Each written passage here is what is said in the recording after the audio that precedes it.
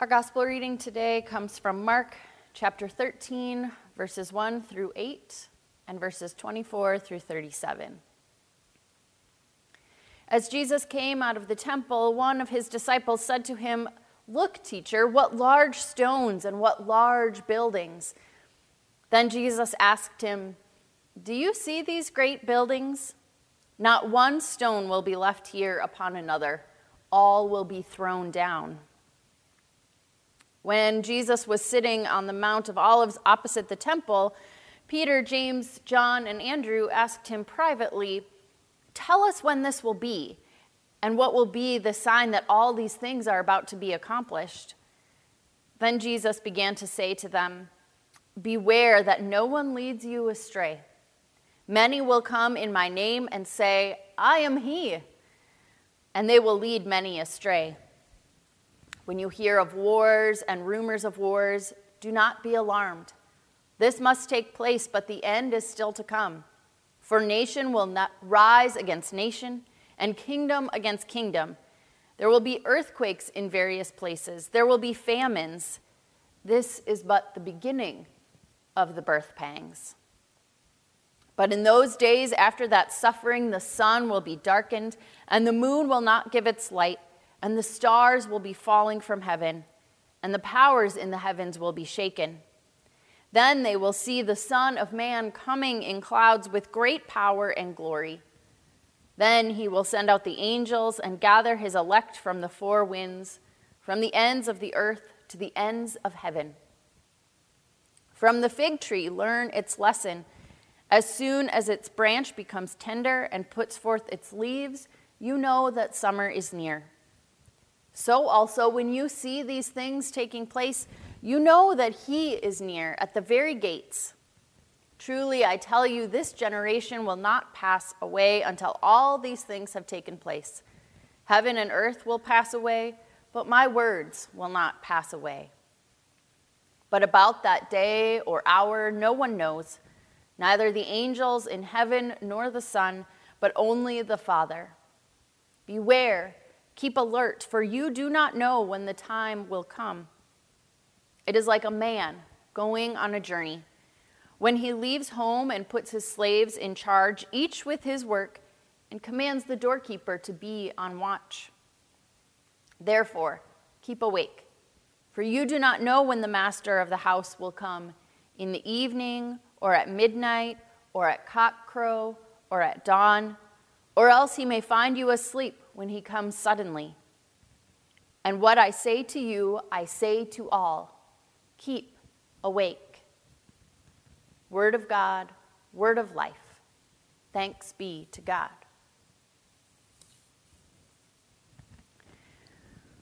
Grace to you and peace from God, our Creator and our Lord and Savior, Jesus the Christ. Amen. Who doesn't love a good end times prediction? Especially these days, right? I don't mean to make light of what's happening in our world right now, but it seems ironic that we're reading this kind of prediction this morning when there's all sorts of chaos around us. We often read these passages as a catastrophic prediction, right? The end of the world as we know it. And we use these passages to frighten ourselves and others into good behavior so that we can earn that reward of eternal life. But that's not our church's theology, and that's not Mark's theology either.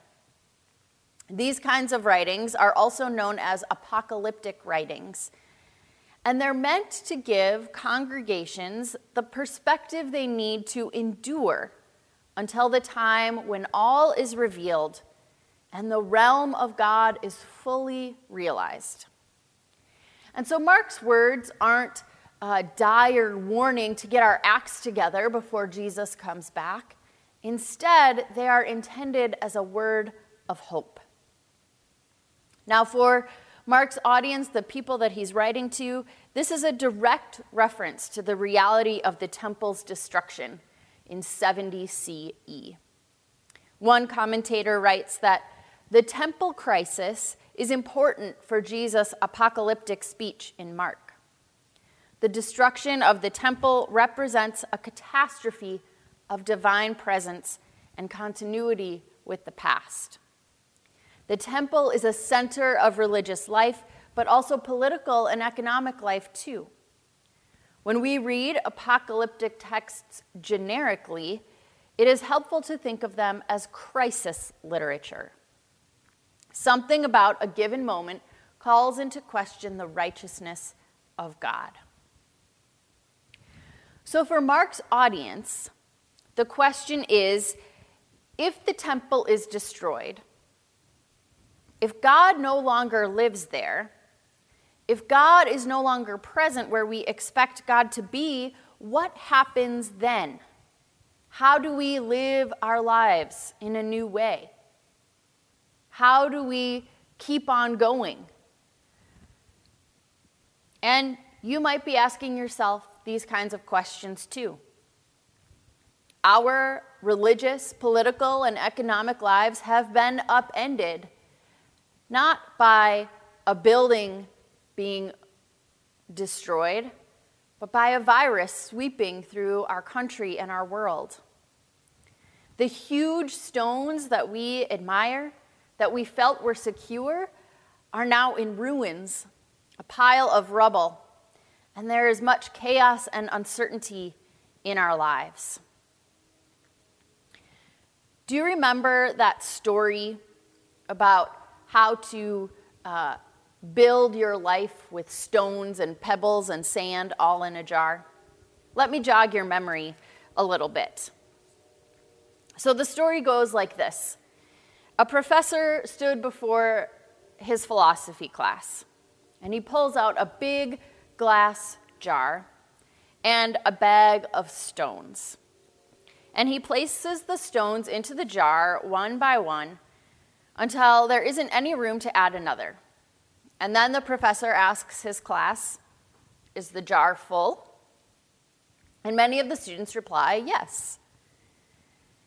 He pauses for a moment, and then he pulls out a bag of pebbles and proceeds to pour those into the jar, shaking the jar so that the pebbles can rattle into all those small spaces between the stones.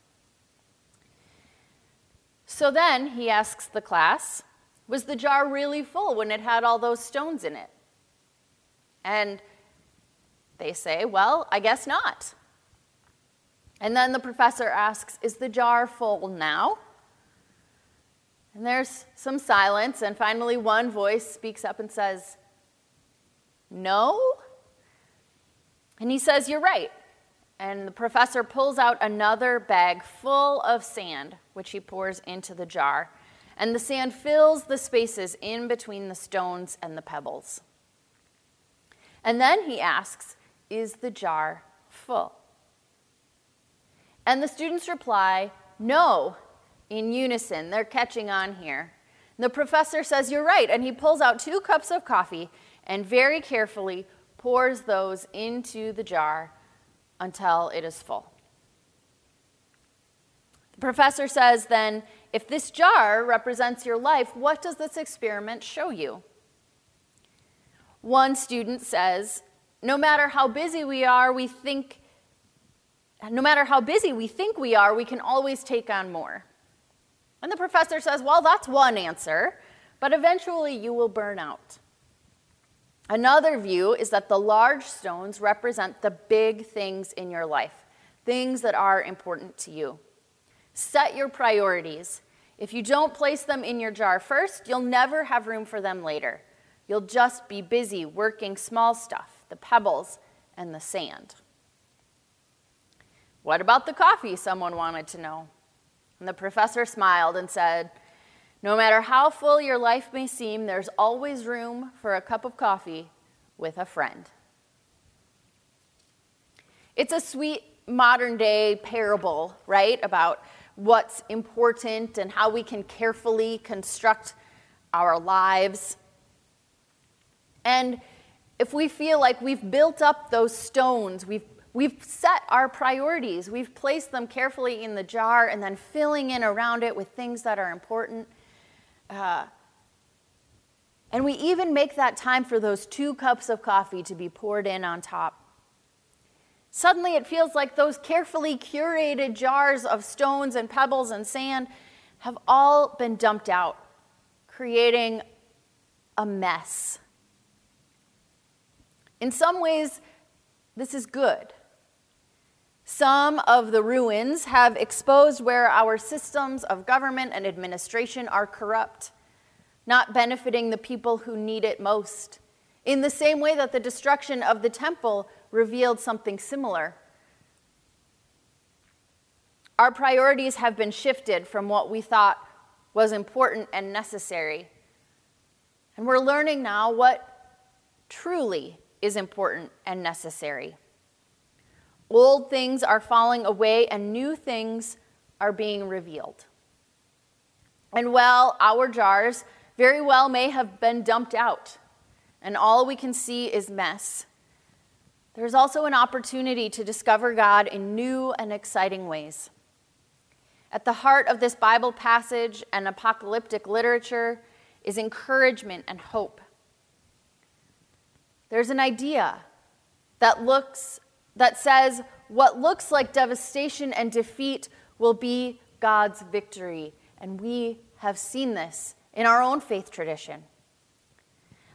Out of the theological turmoil and confusion surrounding the destruction of the temple, there will be a new presence of God.